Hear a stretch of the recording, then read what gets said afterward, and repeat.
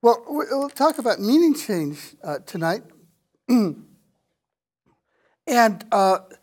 something that King James II, who was around when St. Paul's Cathedral in London was completed, could have said, is reputed to have said, but probably didn't really say, but could have said quite seriously, is that he found the cathedral amusing, awful, and artificial. And in all three cases, he would have intended compliments. And what this example shows is how much English has changed since the, 1600s or whenever the cathedral was completed. Amusing. Think of an adjective that captures the joy that comes from being amused without the connotation that the thing that's amusing you is kind of funny. All right. So what nowadays, if we wanted to say what King James would intend by amusing, what adjective might we say? It gives me joy, it gives me pleasure. So pleasing, all right, or joyous or something like that. Awful. You know what he meant. Awesome or awe-inspiring. Awful, if you think of it, full of awe. Why doesn't it mean what it did to King James? It did. Why did it change? Things change. Artificial. Well, it was artificial. I mean, someone had to construct it. But notice the connotation that it has today. It didn't have that connotation. So remove the connotation of being a substitute for something real. Okay, not the real thing. Take away that connotation and give me an adjective that says something like it took a lot to build it. It was a work of artifice. Art had to go into the making of it. Give me an adjective that says that. Artistic. Intricate, complex. Audrey, what did you say? Artistic. So, all right. And so it just gives us cases of where part of the meaning of a word is preserved over time, but other aspects of the meaning get lost. This is typical. We'll see many, many examples of this, and one of the last examples that will demonstrate is that over time, even and the have changed their meaning. Virtually every word in the English language has changed has changed over time. Here's Thomas Paine, one of the authors of the American Revolution. Said the United States, this is back when they were figuring out what to call this country. And it wasn't at all obvious at the time what to call this place. They settled on the United States. I'm sure there are interesting stories about the different kinds of possibilities they went through. But in pushing for adopting that as the name of this country, Paine said that name will sound as pompously in the world or in history as the Kingdom of Great Britain. So they're comparing it to the people that we just won independence from. All right, pompously. Again, you know what he meant. It's just we wouldn't say it that way anymore. What did he mean? Impressively. Magnificent. Magnificently, gloriously, that kind of thing. So part of pomp is something that makes a big fuss over something, but part of the connotation of pomp is something really unnecessary. It's kind of over the top, and pomp didn't have that meaning back then, and that's why we have the march, and pomp and circumstance, and so on. Good. Take the verb scan. But right now, when I think of scanning, I think of scanning into a machine, getting a photographic image. But of course, the word goes way back. It goes back to Latin, where the root scan meant climb. And in fact, in our word ascend, A-S-C-E-N-D, you can see scan still present as the root. The a again changes to e because it's after a prefix. What's the prefix in ascend? We know that prefix, the Latinate prefix. Add. I mean, we don't have many prefixes being with a, so that's a good guess and it's the right guess. So ascend means to climb to something. The original way that the verb was used in English was to scan a verse. And did anybody do this in school? Did you have to scan Shakespeare, figure out where the beats went, and so on? Okay, so that's what scanning was for us in English. And then it retained that meaning. That's still how we describe that activity today. But it also meant, after that, to read carefully. So from scanning a verse, figuring out where the beats in a line went, the strong parts of the line and the weak parts of the line, and how they measured up to one another, that kind of careful going through a line of meter and scanning, that got generalized to carefully going over anything written. And so that meant read carefully. Amazingly, that now changed to another kind of inspection, which was very rapid. Okay, so and help me understand this. This almost looks like scan, search quickly means the opposite of read carefully. Help me make the were we insane at the time? Help me make the connection. It's a logical connection, in fact, but help me, Jennifer. Was there a technology advancement at during that period where you might have computers who are able to read carefully, but at the same time? So, if you're scanning a line of verse, you're overlooking what the verse is saying. You're overlooking the beauty of the thing. You're overlooking what's the subject and what's the verb. You're just looking at one thing, all right? And so searching quickly was a generalization of that aspect of scanning a line of verse, all right? And then finally, help us make the transition to scanning a document in a scanner. What's the part of our earlier scanning that we pick up and preserve in the modern use of the word scan? How do scanners operate? They go line by line. All right. So there you have it. So you can see how developments in the meaning pick certain resemblances between the old meaning and the meaning that's coming into being, and just ignore other factors that are crucial to the old meaning. They just simply ignore them. If we find one similarity that's compelling enough, that's enough to make us apply that word. At least sometimes it's enough to make us apply that word to a new activity. Then spam, I think we've traced, but let's just go quickly through this. It began as a trademark. It was probably a blended version of spice and ham or something like that. And then it got generalized to any kind of canned meat, even one that didn't bear the Hormel trademark. And then because canned meat is kind of, I don't know, downscale, we got the adjective spammy that meant not very good. And of course, you know that if 50 years elapse, we're going to have to make that noun into a verb at some point. And so 49 years after spam canned meat came in, we recorded the instance of spam as a verb used by computer people, a rather technical term, to crash a program by using way too much input data. And then it became popular by generalizing that meaning to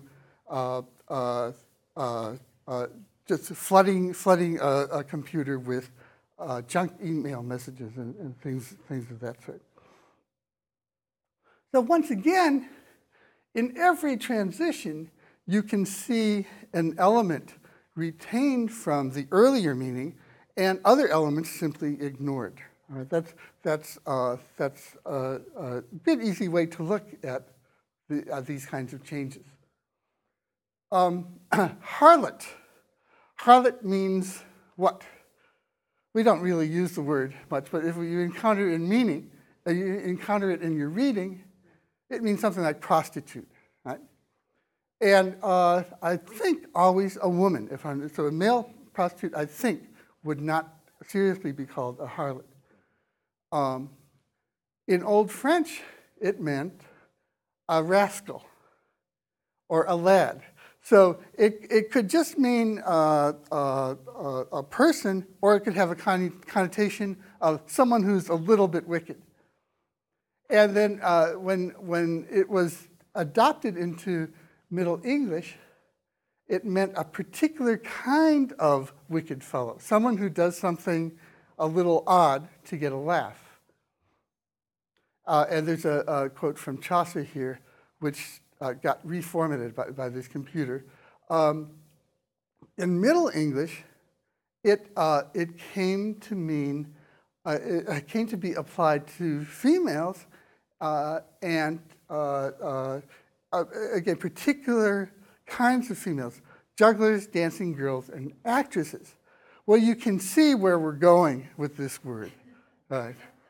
Okay, so we have a female who's doing things that are not the normal, wifely, well-behaved, conservative things, all right?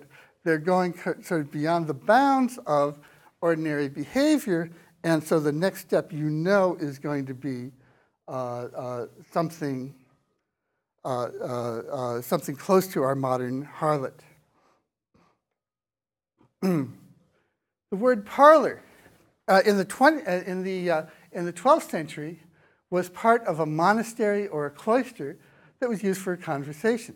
So if you were a monk or a nun in a place where most of your time was devoted to praying or activities that were not speaking, and maybe you were in a place where, in fact, you weren't allowed to speak, there would be a special room set aside where you could go and talk to visitors. And that was called a parlor because of the French root, P-A-R-L, which means to talk. And by the 18th century in English, that became what we call here a living room, and they called in England a sitting room. If it was big enough, they'd call it a drawing room. They had various words for it, but parlor is one of those words. When's the last time that you saw parlor referred to as a living room? Like in real estate ads, they say, well, 3 bedrooms, 1 parlor, a family parlor. Now, okay, we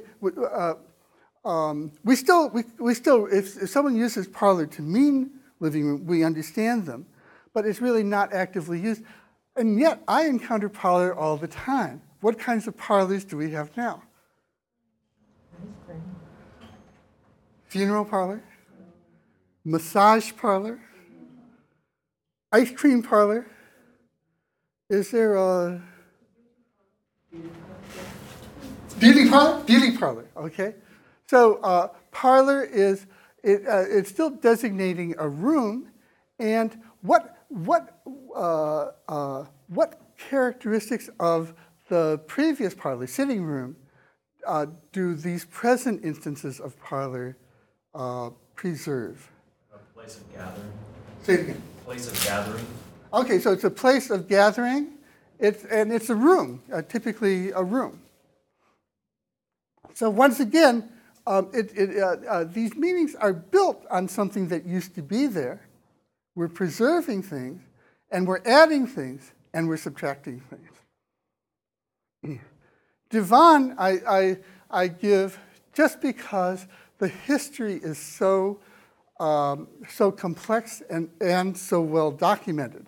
And at every point along the way, you can see how someone can go from stage 1 to stage 2 and so on, you can see a connection. In the original Persian, divan meant a brochure.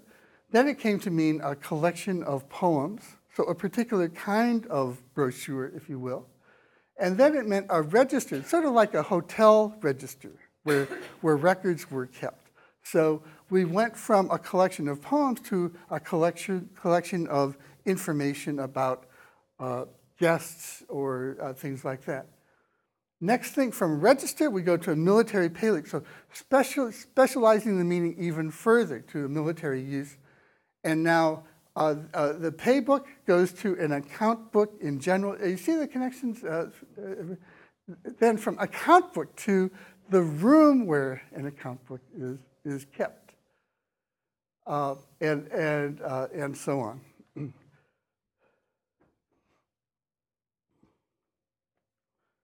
Look at our word elegant. We know from the morpheme list that E is an allomorph of the morpheme X, that means out. Leg is the root that means to choose or select, and ANT is an adjectival ending. So literally, elegant should mean reflecting choice. And in fact, in pre-classical Latin, the elegant had that meaning, but with the connotation of being too choosy, okay, so being fussy. And just over time, it lost that connotation, but and also acquired. Now, when we think of something elegant, it's true that something elegant probably reflects a choice, but that's not really what the adjective says. It says it reflects a certain kind of taste, maybe.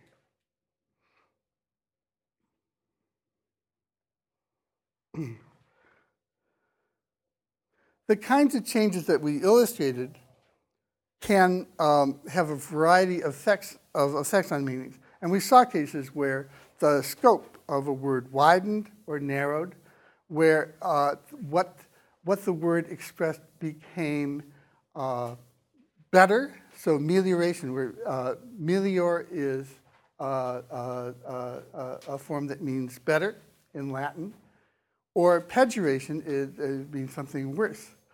So where elegant used to mean fussy, the meaning meliorated. It doesn't mean fussy anymore. And we'll see some other examples here. For widening, barn used to be a storehouse for barley. In fact, the BAR in barn refers to barley, and the vowel plus RN meant house in Old English. So barn is actually originally a compound word that got fused together in one, but it meant simply a storehouse for barley, and you can see how the meaning widened over time. Adore literally means pray to. And now, we still use that, we talk about adoration and so on. So adore has preserved that meaning, but we can also use it metaphorically, as in, I adore that gown, or something of that sort.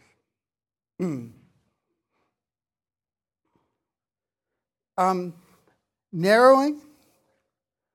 Corn used to mean grain in general.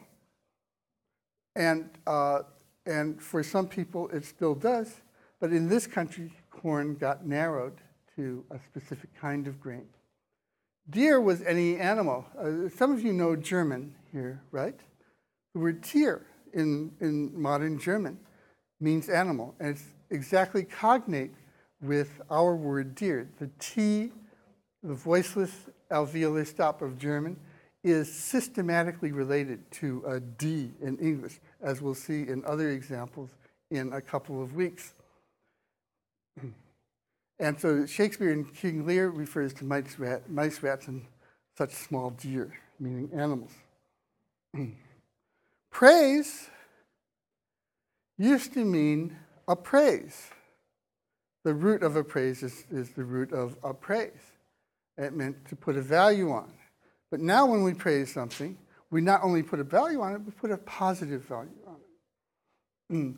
Nice, we can decompose into its Latin origin. It has the prefix ne, which means negative or not. Sci, which SCI, the root in science or conscience, means to know. And then an ending. So it meant unknowing. That's what it meant originally. From ignorant, it came to mean simple. If someone is ignorant, they don't have a lot of, I don't know how to say it, but they're kind of uncomplex, let's say. And so that gives meaning simple. For simple, we can mean individual or particular, and now it came to mean pleasant. Pejoration, we have lots of instances of those. So the example pompous that we talked about earlier at the bottom of this slide is one case of that. Silly used to mean timely. Criticism is one that we encounter. So criticism can, we use it in two ways, don't we?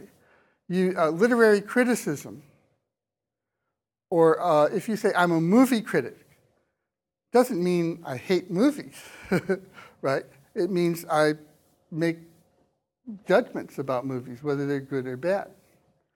But if I say, don't criticize me, I probably mean don't say something bad, don't make a bad judgment about me. So for us, criticism has two sorts of meanings, one of which is pejorative, the other of which is neutral.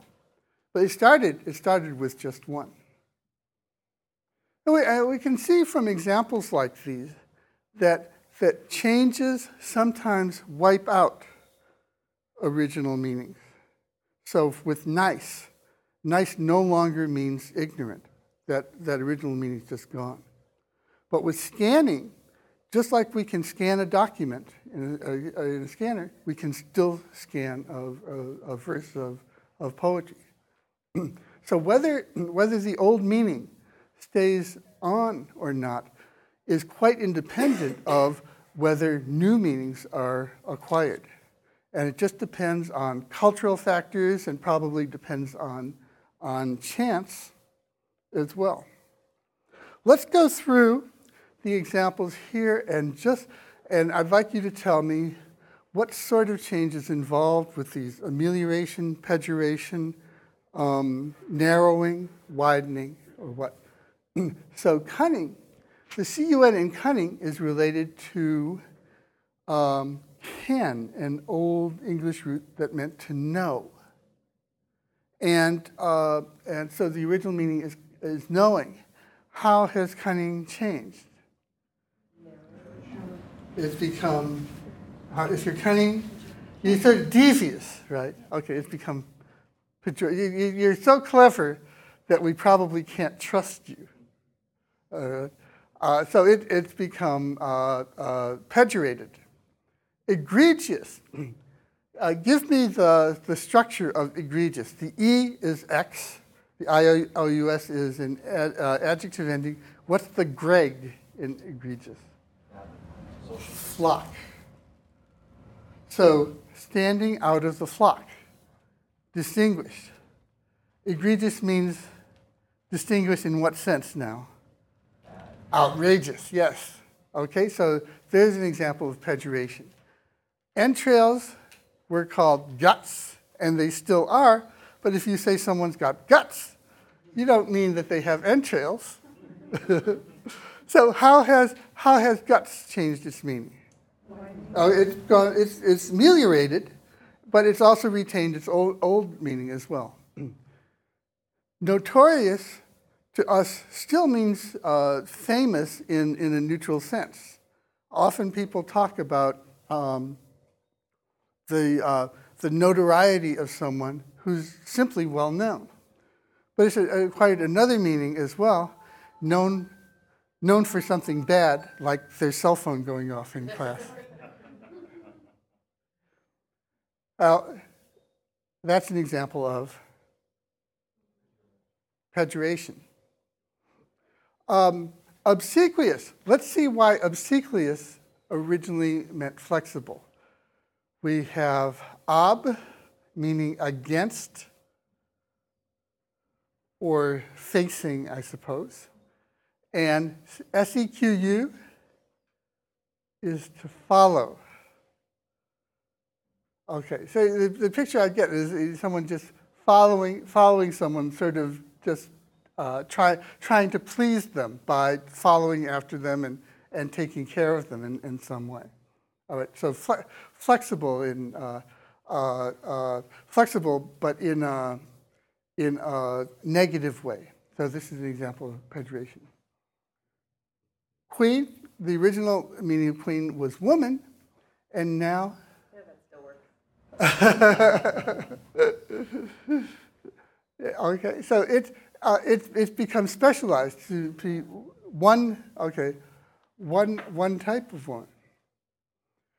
Vulgar meant popular, and now it's undergone pejoration. Seems like pejorative cases are very common here. Take the words scripture and Bible and tell me about their literal meanings, and then tell me how the literal meanings have changed to the present ones. So scripture, what's the script in scripture? What does that refer to? Writing. How about Bible? What's the Bibl? Book. Okay. So scripture is a writing. Bible is a book. What kind of meaning change have they undergone? They've narrowed. Good. Now, let's look at the two most basic kinds of meaning change, metaphor and metonym. Let's start with metaphor.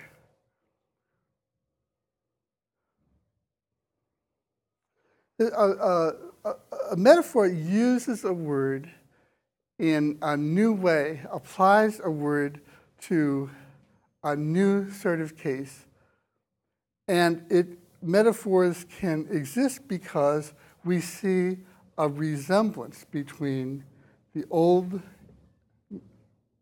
reference of the metaphor and the new one. So when you first heard of the foot of a mountain or a tree or the foot of a bed, it probably didn't bother you. You probably noticed that, oh, this is a novel use of foot, and you had to think a little bit, but it wasn't hard for you to see why someone who up till now was referring to your physical feet, your anatomical feet, would be extending that term to the foot of mountains, beds, and so on, right? The metaphors are based on that kind of resemblance. Sometimes the resemblance is as obvious as that one. Sometimes there's a little more art in it. With understand that our verb is based on a metaphor, if you think of the two component parts, under and stand. So in what sense, it's sometimes hard to put these resemblances into words, but how does understanding something relate to standing in a place under something? I have Simon to repeat. To hold something up. You're holding something up. Interesting. How else? You're able to grasp the full weight of it. You got the good. So very good. You've got the whole weight of it weighing on you, and so in some sense you're capable of supporting it. That indicates some sort of mastery, I suppose. Grasp. In every language that I've studied, grasp means understand. Grasp is a metaphor for understand. So everybody just sees this connection between taking something with your hand and seizing it with your mind. So I don't think that needs a lot of explanation. Now let's look at some more obscure metaphors. They're just as much metaphors, I think, as the ones we just used. So organic, as in organic food. Okay, so I mean, just the difficulty here is we take these meanings for granted. We don't think about where these meanings come from, and that's good, except in this course. And this course is about this course is exactly about understanding these things that we've never thought about before. So with organic food, I mean, I know what the word organ means. I know what the word organic means in organic chemistry. The organic chemistry is the study of things that are alive. Okay, they have kind of living matter in them. What is it about organic? Yeah. Run with organic fertilizer. Okay, so it's based, and with organic fertilizers, what's the connection between that? As opposed to a synthetic fertilizer. Okay, so there's a connection with living matter, so non-artificial substances. Yeah. When people organize things, it's like it makes sense to put it in different, like maybe sectors or separate them. Okay. And it's supposed to be like, it's natural to do that in a way. Okay, so if you now with the next example, organize. If you organize material, what you're doing is you're reducing it to an order that is somehow intrinsic to that material, and so the comparison is to an organ, like a bodily organ or some sort of living thing that where the whole design of it, every part of it, sort of contributes to the functioning of the whole.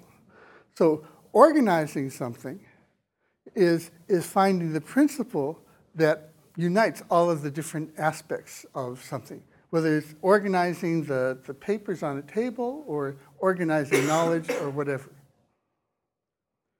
And this is literally true. This is the process that speakers of the language went through in coming up with these new uses of words.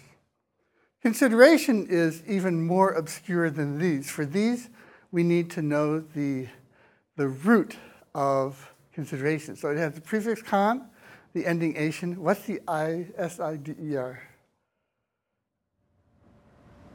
Have you ever encountered the adjective sidereal, S-I-D-E-R-E-A-L?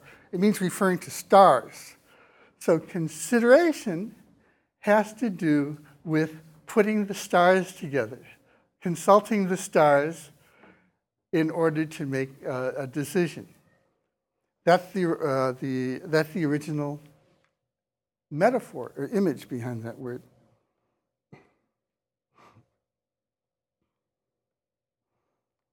Why is metaphor so common?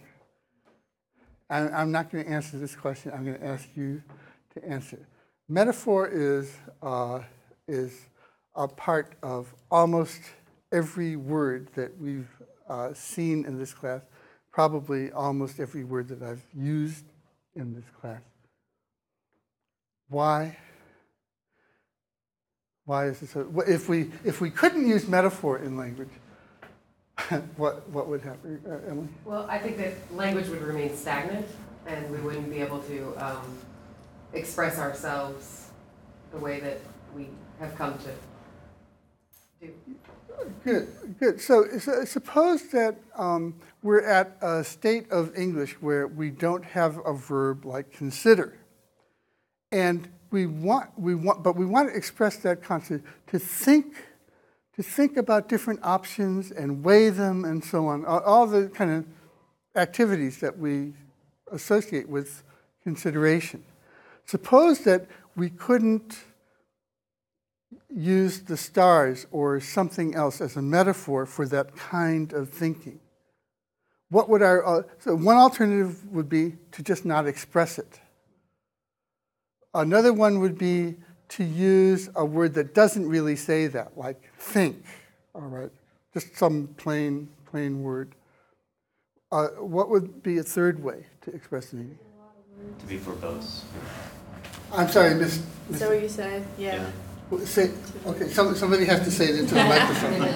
And into my ear. To be verbose about giving a long description of what you're trying to say. Okay, yes, exactly. So it's just like the answer to my question about what else could we do if we couldn't invent a new word. It would be just like what we would have to do if we were forbidden to use the word sushi. All right. Sushi, that's not pure English. Don't use that. And so you have, this little bowl has rice, and then there's some fish, raw fish in there, and so but you just have to use a very long-winded way of expressing these. So what metaphor does is it gives us a way to express new ideas in ways that the people we're talking with understand because we think along similar lines. If I tried to make the metaphoric extension in consideration nowadays, none of you recognize sitter as referring to stars, so that wouldn't work very well. But back in the day when consideration came into the language, everybody shared the same sort of assumptions about the importance of the stars and so on. And so when that word was used innovatively, metaphorically, everybody more or less understood. All right.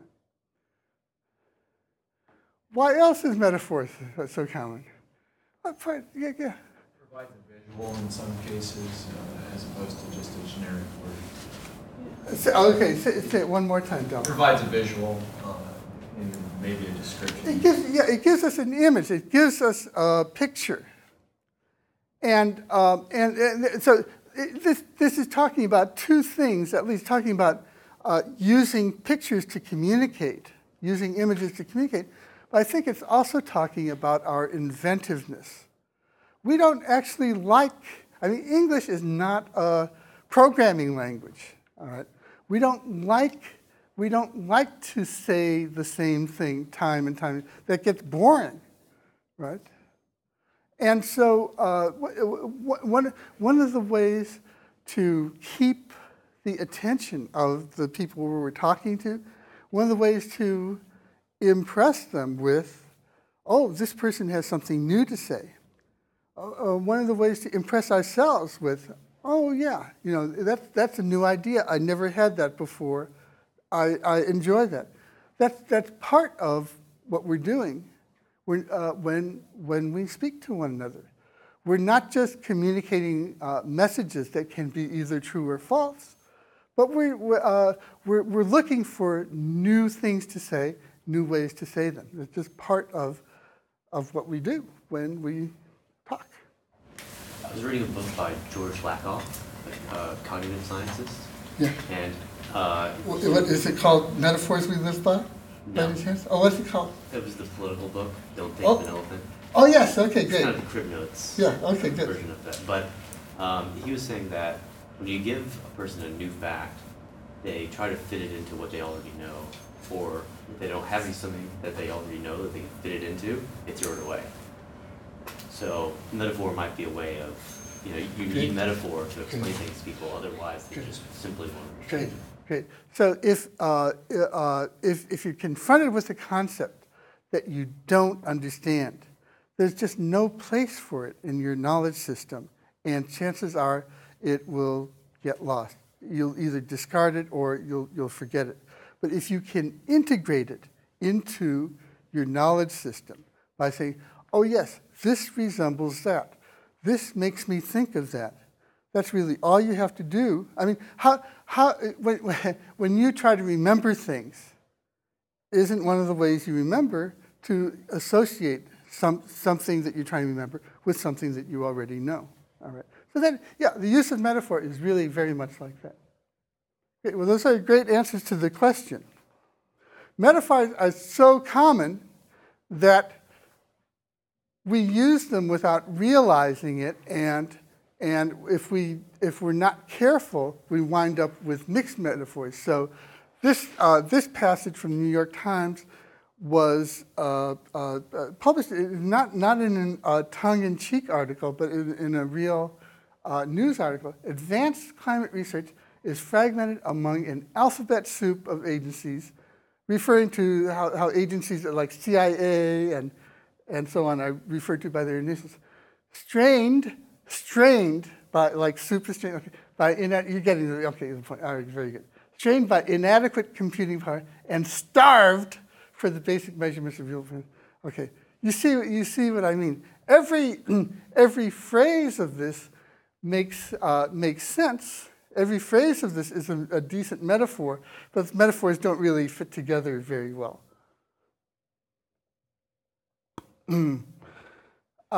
The FAA is far from out of the woods, and the flip side of its shiny Krugerrand of reassurance is a dull and gritty Kopek of uncertainty and unanswered questions. So here's someone who's just trying to be very graphic, but there's too much metaphor in this, and they don't fit together very well. My favorite, you can find this on the web. This is posted on our website, and you find a house in Virginia. This house is called Perfection Personified. What does personify mean? Well, that's what it should mean, okay? Personify means made into a person. But personify now has become a metaphor. It means, in fact, give me a synonym for personified in this use. Manifested. So becoming real, like actual, something like that. Actual perfection. Okay, I mean, I don't see a person in that picture. The house is a metaphor for a person, or the person is a metaphor for a house. Metaphor itself is the result of metaphor because metaphor means carry across. Okay, the carrying and the acrossness is all metaphorical. There's another type of metaphor which we call, a particular type of metaphor that we call synesthesia. These aren't very common, but if I say clear, the literal meaning of clear is a visual thing. And yet I can ask you, was that point clear? So, okay, is the sound clear? But even beyond that, is that point intellectually clear? I can go beyond sight or sound. So loud, of course, refers to a sound, but we talk about a loud necktie or a loud suit, something like that. Synesthesia is so-called why? Let's do the etymology of synesthesia. So S-Y-N is with. Aesthese, E-S-T, aesthetic, refers to feeling. So two different feelings, two different senses are expressed by these words. The other major kind of figurative speech that we have is metonymy. Metonymy is the use of metonyms. And let's analyze metonym.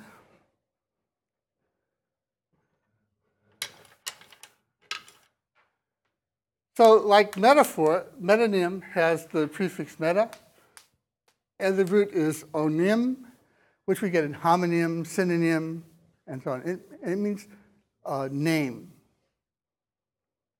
So it's a name that goes beyond the literal meaning of the name. So I like reading Joyce. I'm using Joyce, the name of a person, to talk about writings of Joyce. So this notion of metonymy is using a term that's associated with something to refer to that something figuratively. Okay, Mrs. Grundy frowns on blue jeans. She doesn't, huh? How absurd if a person would literally frown, it's like or smiling at blue jeans. I mean, you have to be crazy. What's she frowning on? It's the wearing of blue jeans, all right? Pigskin. Okay, it refers to a football, and we can see the association, but the football gets that meaning by metonymy from it. Or get your butt over here. I really don't want your butt.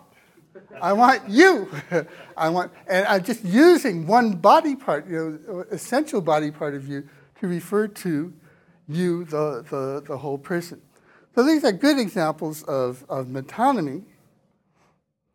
And let's look at these cases. I use foot metaphorically and metonymically. Hand, metaphorically and metonymically, and neck, metaphorically and metonymically. And I'd like you to tell me which of the two uses in each case is a metaphor or a metonym. So foot of a tree is a metaphor we saw already.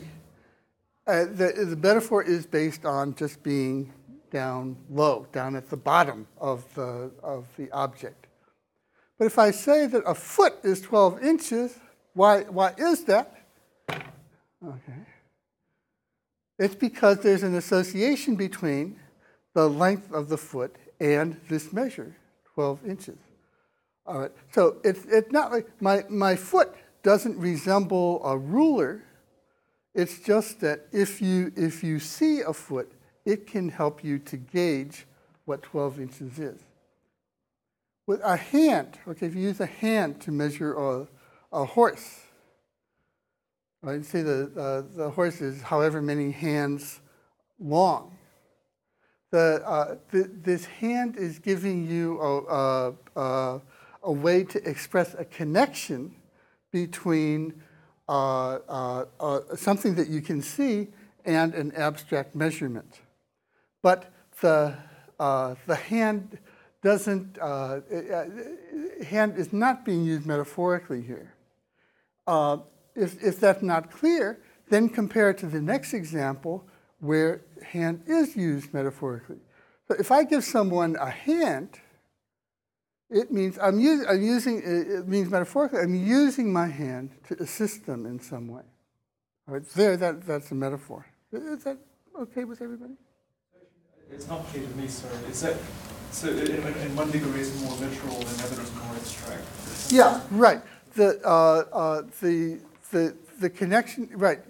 The connection between a metonym and what it refers to is very abstract. The metaphor tends to be based on a physical resemblance. All right. So an abstraction versus a part of it, or the usages. Yeah. Abstraction, I think, is a good way to see it. Again, take the neck of a violin, which is easy to see as a metaphor. All right. It's visual. And now winning a race by a neck. Okay. Where the resemblance is more abstract. Okay, let's ask everybody to come to the board here. And I'm going to move the computer so that nobody trips over the wires. But ask everybody to take a piece of chalk and write one word from computer technology that, like, mouse. Okay? And because with computer technology, we had to invent a whole new vocabulary for expressing these things that have become everyday. And guess what we did in order to develop that vocabulary? Well, let's see by having you each put a word on the board, just the first word that comes to mind.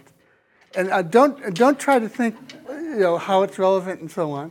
Well, I would just want to see what pattern is formed when a bunch of different people come up and put down one word in a given field.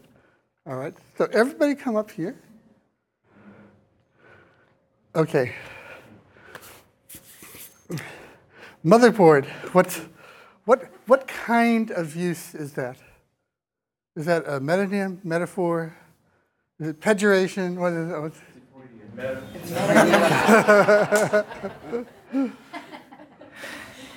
Help me. What's okay?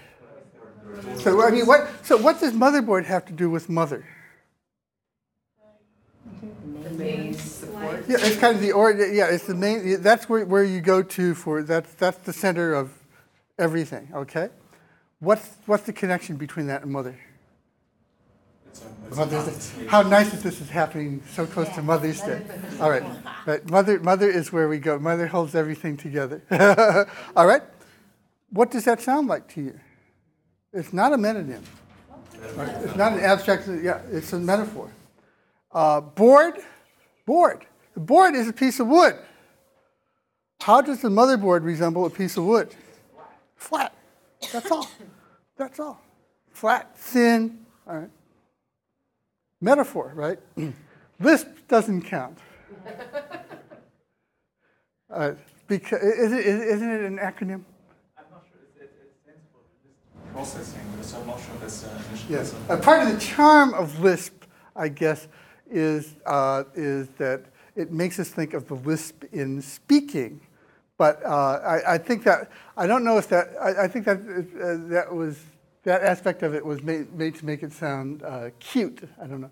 Log in. What's the log in log in?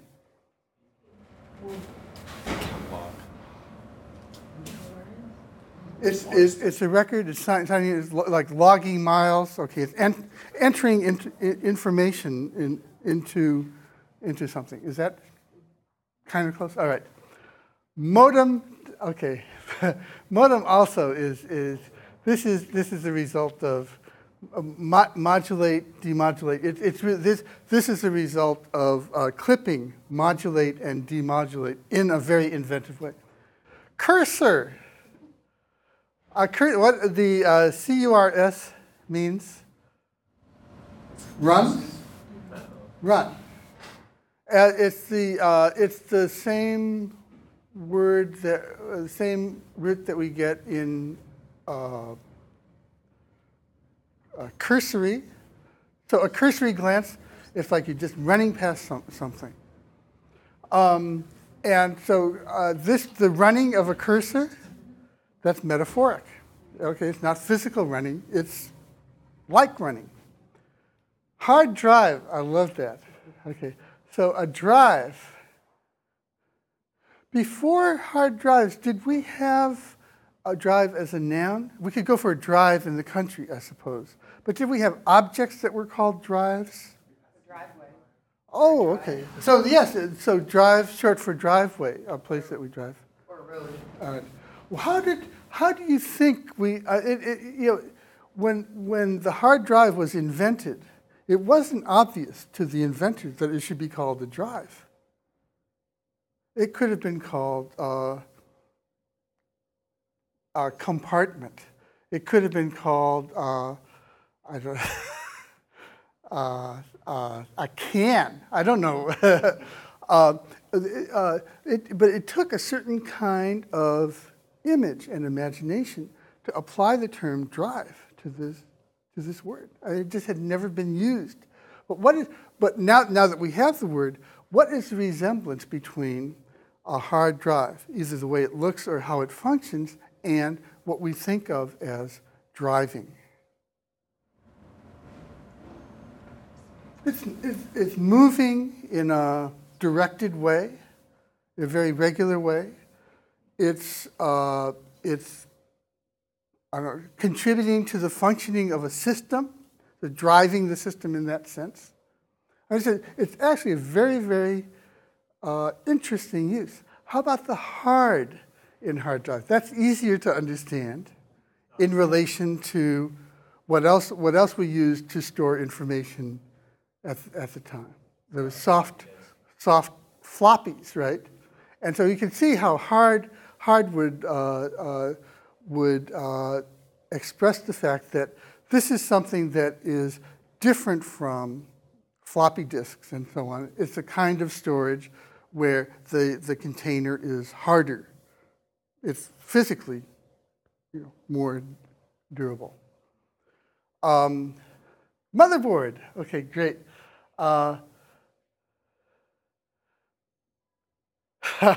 Google.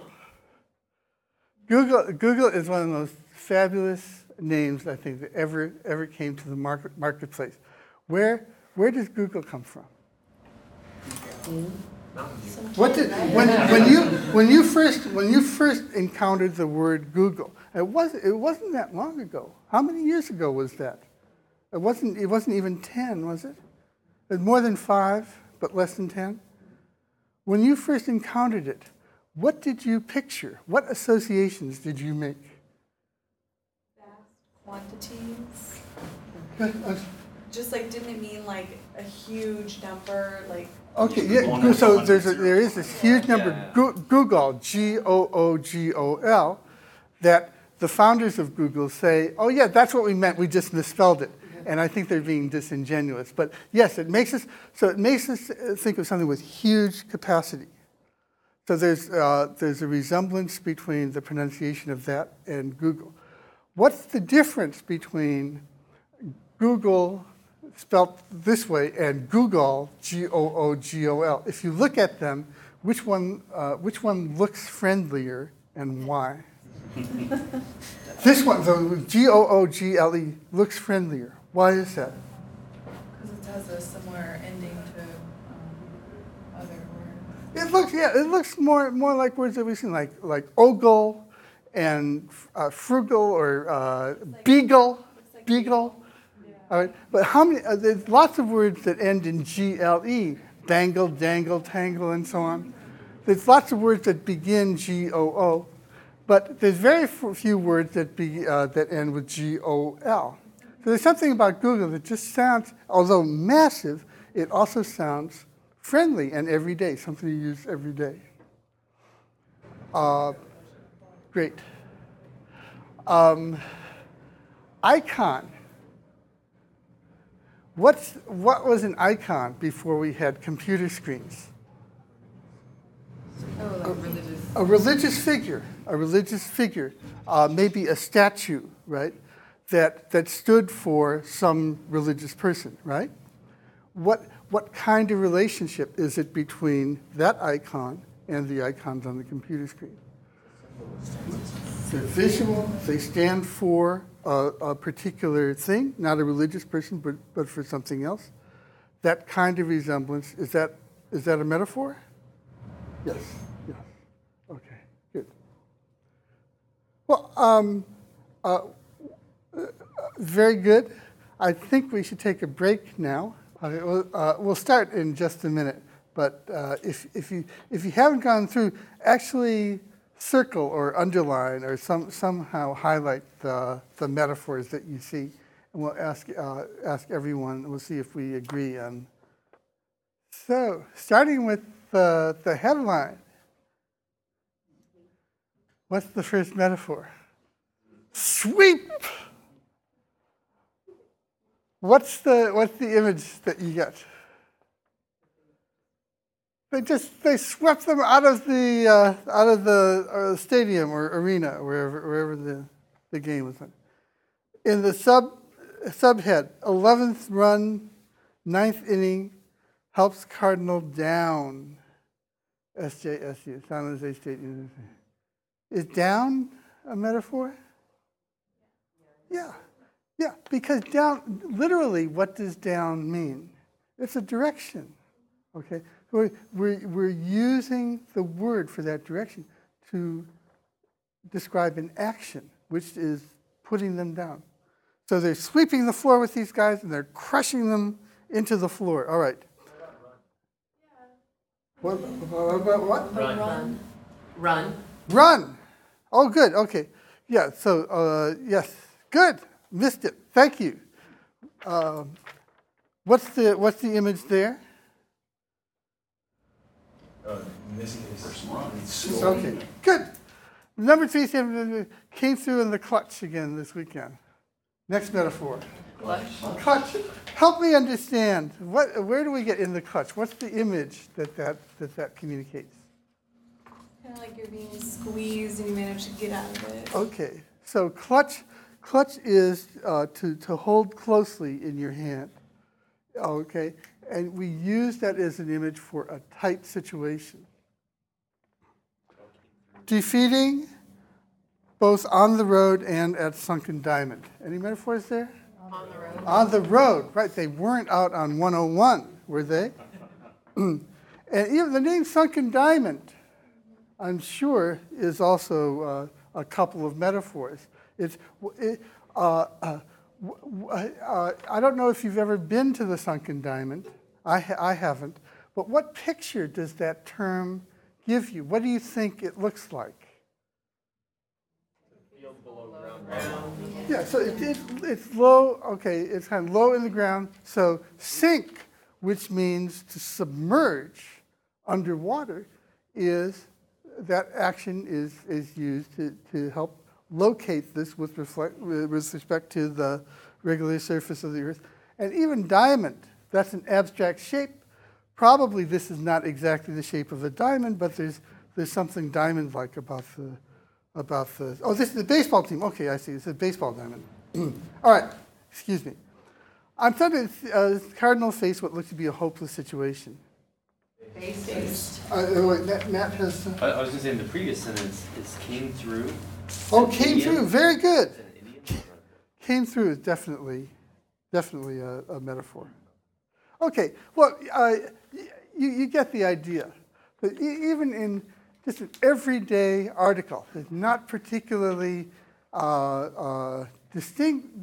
I think the writing's good. I think it's lively, but it's just full of metaphors.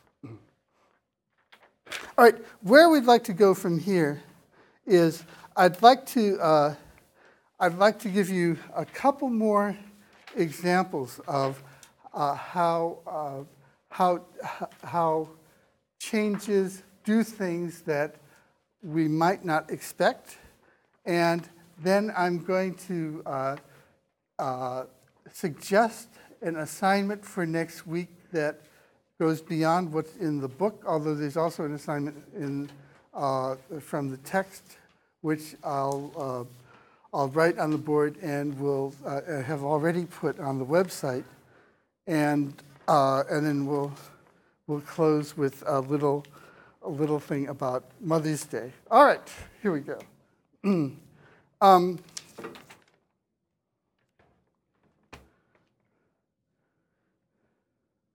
Look at these changes. Manufacture. Literally, manu in manufacture refers to hand. Fac is the verb make. So manufacture means make by hand, literally. What does it mean to us? Pretty much make by machine. If something's made by hand, we don't say it's manufactured, do we?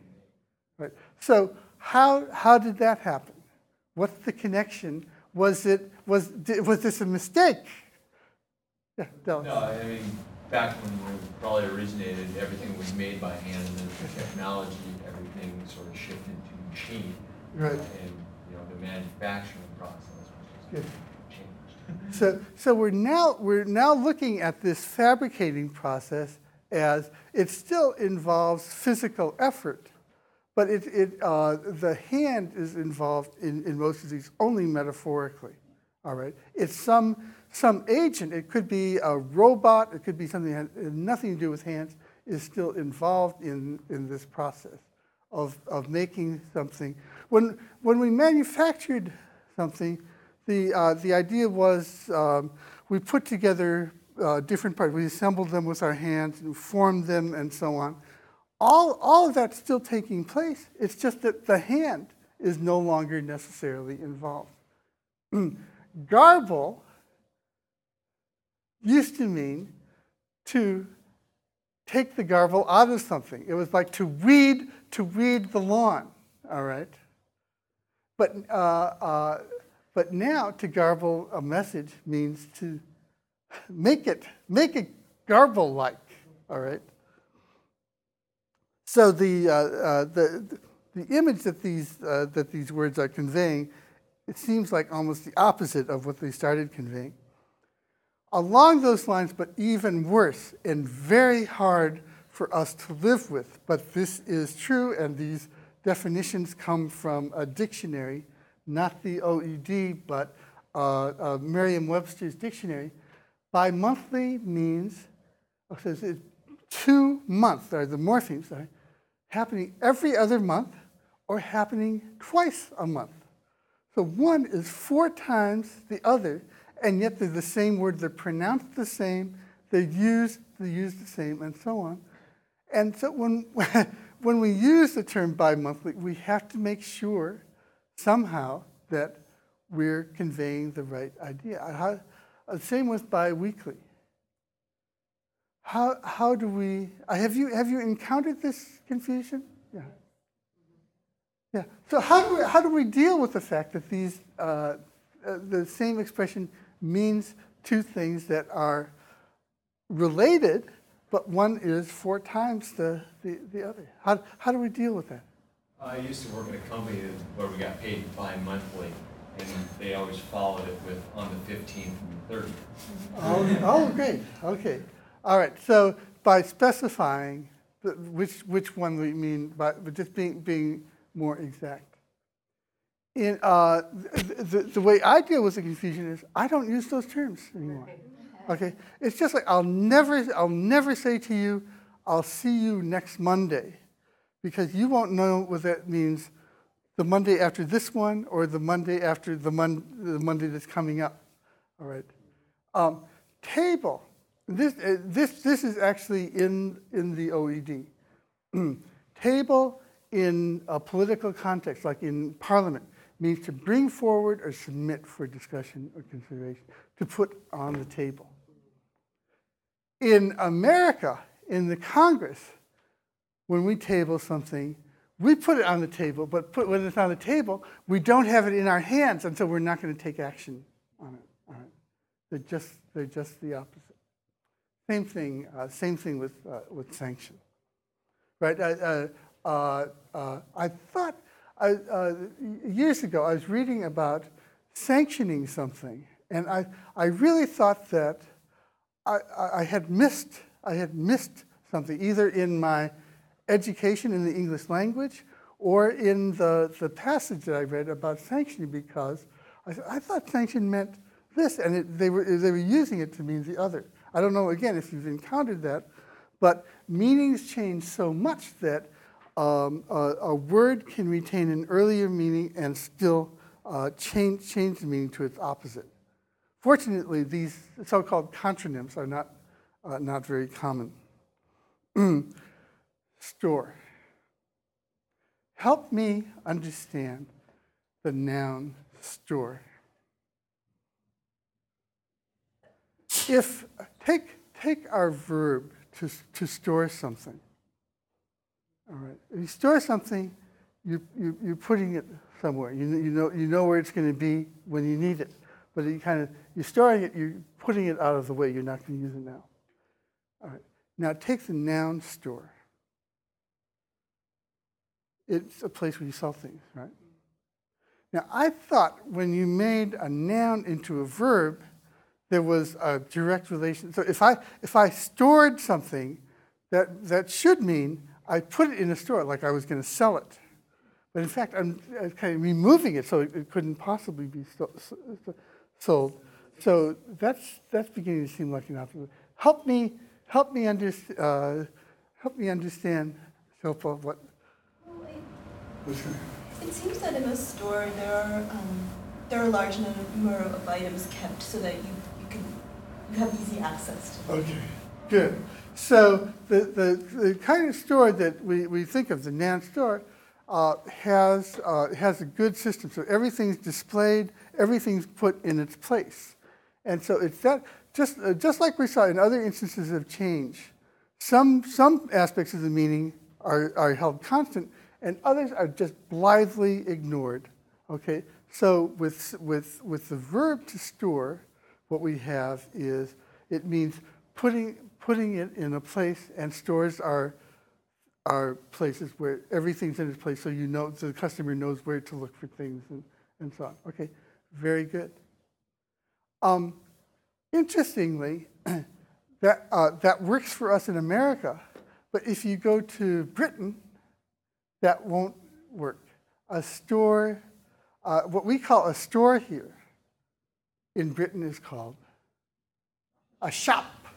Exactly. And so in Britain, what's called a store it's like a warehouse. It's a place where things are stored. And they must be furious with us because it was so illogical. And we took their language and we made this illogical step, and we made the relationship between the noun store and the verb store so non-transparent. But our store, it seems to imply size, because I wouldn't call like a little boutique, I would not call that a store, I would call that a shop. Because that's a little place where you go to buy a specific thing, but a store, Walmart, is a store. Great. So we found a way in our language to differentiate a store from a shop. So we're making good use of both of those terms, no question about it. It's just that our use of the store has sort of departed from its logical connection with the verb. There's more to this story, it turns out. I looked this up in the OED. So a store is a place where merchandise is kept for sale that's chiefly North American and outside of the United Kingdom. In early use, a store was a shop on a large scale, so really just what Emily told us, dealing in a great variety of, and equivalent to the British use shop. Now, here's the next part of the story. The use of the word in this sense has not become common in the UK, except in chain store, department store, and store detective, where they use store to refer to the same thing we do. Now, why do you think that happened in the UK? They got it from us. It's our fault. We started department stores. They started department. They had to call them something. They called them by what we did. And so gradually, store with our use is creeping into British English, and no doubt one day will be reunited again, and everybody will mean the same thing by store when they use the term. I'm just curious, what is a store detective? A store detective? Yeah. Oh, well, it's easy to find out. All you have to do is shoplift something. So like And the store detective will come up and start asking you questions. It'll probably take you into a small room and question you. So obviously you've never been caught shoplifting before, or you would have known the answer to I that. blocked it. Okay, and the. This is the last change that we'll talk about. That's the unstressed version of what used to be, actually the unstressed version of a word that is still in the language. And that word has the stressed version of which sounds like so it has the same sound. But the word that used to be one with is the word one. One. So in Old English, there was we have the number one, and it had one table, one piece of paper, one person, and so on. Over time, that one was reduced in stress, and so it became un. And we still get that un in an apple, an orange, and so on. But we stopped saying un person. We drop the n, we have a person. That's why today we have a versus an, depending on whether a vowel follows or not. The n used to be there in all of the cases. So we can say that the meaning of one has changed. It has become we still have one, but it has also become the indefinite article. What about versus a, or the versus the? Yeah, I think that that's a spelling pronunciation. So, like when we changed one to un, that was phonetically motivated. It's because the word was reduced in stress, and so it just became shorter, harder to hear. The initial consonant, this w, became less important. But a came about not because of anything inherent to the pronunciation, but the way we spell it is with the letter A, and so when we see it, that's the way it's just like when we say that the only thing I care about. The is pronouncing the letter that we see E rather than the letter that we originally said the. Is there one that's more correct than the other? Are they both? You know, that's a great question to be asking because our topic for next week is correctness and usage. So don't let me off the hook, but bring that up next time. Yeah, Jennifer. Just to tag on to that, and I don't know the rule, but I have a lot of clients who say that they learn the rule about when to use the versus the. Oh, great. I'll ask them, I don't know what it is, but they well, say they know a rule. Is there a way to look it up? Probably. If there is, if you can find it, that would no doubt help. It wouldn't hurt. With the is a form that it was a form of a morpheme that in Old English meant that and was pronounced that. So the used to be a demonstrative. It's a reduced form of the demonstrative, and it's less demonstrative. So when we say that person, we're pointing, at least metaphorically. But when we say the person, we're not pointing anymore. It's a kind of more reduced form. But we can say even and the have changed their meaning over time. All right, for next week, here's what I'd like you to do. Next week we talk about usage, what's correct, who gets to decide, how many different varieties of English does one person master, what do those varieties have to do with one another. And so what I'd like you to do is to just listen to what people are saying and notice what makes you think, why did they say that? I'd never do something like that. That's odd. All right, I'll give you some examples on the next slide. Do this in conversations. If you're watching TV or a movie, just things that you catch in your reading, just uses that you're not, it's not like you think they're wrong, it's just, I wouldn't have said it that way. Let me give you a couple examples. If possible, whatever you have, send me around noon by, shall I say, next Monday? I specify a date here, it's clearer that way. Monday the 12th.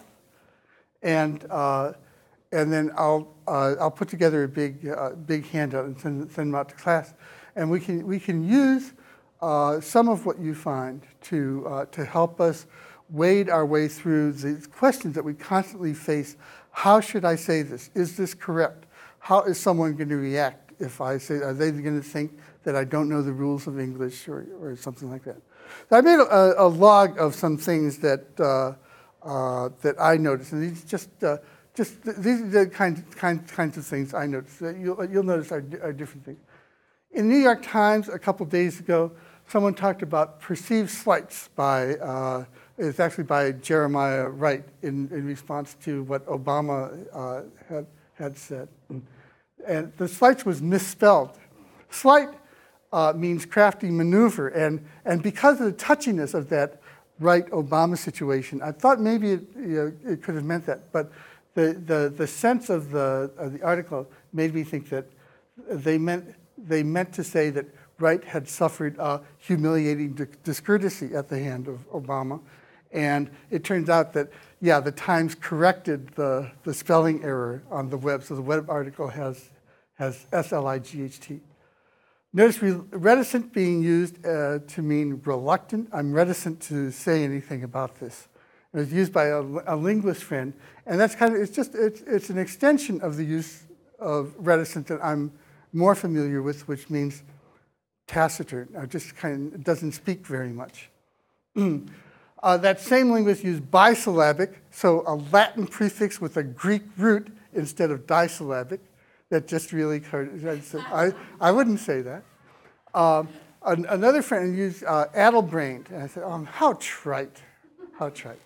On the radio today, I heard, this didn't affect my decision-making process. And while it wouldn't be the same exactly to say it didn't affect my decision, the end result of, if something doesn't affect the process of your making the decision, it's not going to affect your decision either. And I just said to them, yeah, I would have said it didn't affect my decision. One other thing, in an old movie that I watched the other night, someone talked about 6 bits. This only costs 6 bits. It took me a while to do the math and come up with 75 cents. I said, wow, it's been a while since I've heard someone talk about 2 bits, let alone 6 bits. So those are just the kinds of things. I want, if you got a moment, this is just an honor, forget these. Okay, in honor of Matronalia, okay, the Latin word for a Roman festival honoring Juno, the goddess of childbirth. And on this day, Roman husbands traditionally gave presents to their wives. So this is like one of the original Mother's Days. And there's something called Mothering Sunday, which is how the British refer to Mother's Day. It happens earlier in spring. It happens on, I think, the first Sunday in March or March 2nd or something in Britain. But they actually call it something different, although over time, the British are beginning to use our term, Mother's Day. And then finally, Mother's Day in the U.S. It started as a holiday. Julia Ward Howe is responsible for proclaiming nationally the first Mother's Day. Her purpose was to protest the deaths of mothers' sons in the most recent war of her time, which was the Civil War. And then finally in 1914, ironically, shortly before the U.S. went into the First World War, Mother's Day became an official U.S. holiday. So, so this term Mother's Day, we see, has sort of changed its symbolism, its meaning over time, somewhat in the way that words change their symbolism and meaning over time. Mother's Day has some of the same meaning it originally did, but it's also somewhat different. Okay, that's great. We'll see you next week. The assignment for next week, the writing assignment, will be posted on the website.